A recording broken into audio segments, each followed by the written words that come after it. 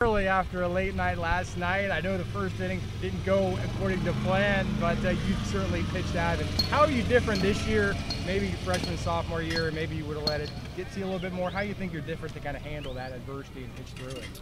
I'm obviously through the years. I mean, obviously I've matured, but I would say we play great defense. I mean, defense behind me got me out of that inning. I just stayed down in the zone and tried to get guys out. What was working for you today? Any particular pitches, or once you got out of that first inning, what was working the best for you today?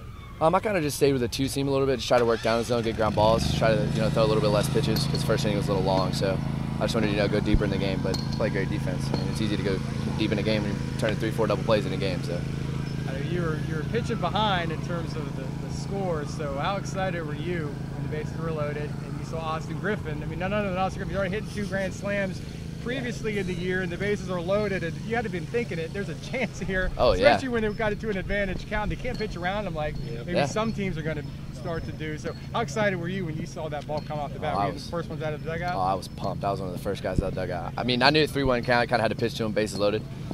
I just left it up, hammered it out. It was nice. It was awesome. So how exciting is it, a guy like Griffin, especially with Diorio? I know he's been kind of the team leader and kind of would provide the power, but with him being out, how big is it for a guy like Griff to step up and kind of provide that bat when needed the most?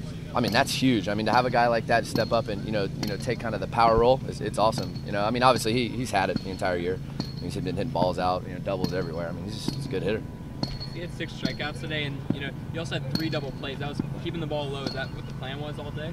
Oh, that's always the plan. When we come out and pitch, is just kind of trying to stay down in the zone, and when we get to advantage counts, try to punch guys out. So it's the plan. I think we're good to go. You got conference play coming up. That's probably going to be when your next start's going to be against Memphis. Talk about where the team's at and what you're expecting coming in to play at Memphis this weekend. I think team's in a good place. We're starting to get it rolling offensively here, and I expect to go into Memphis and sweep Memphis. Thanks.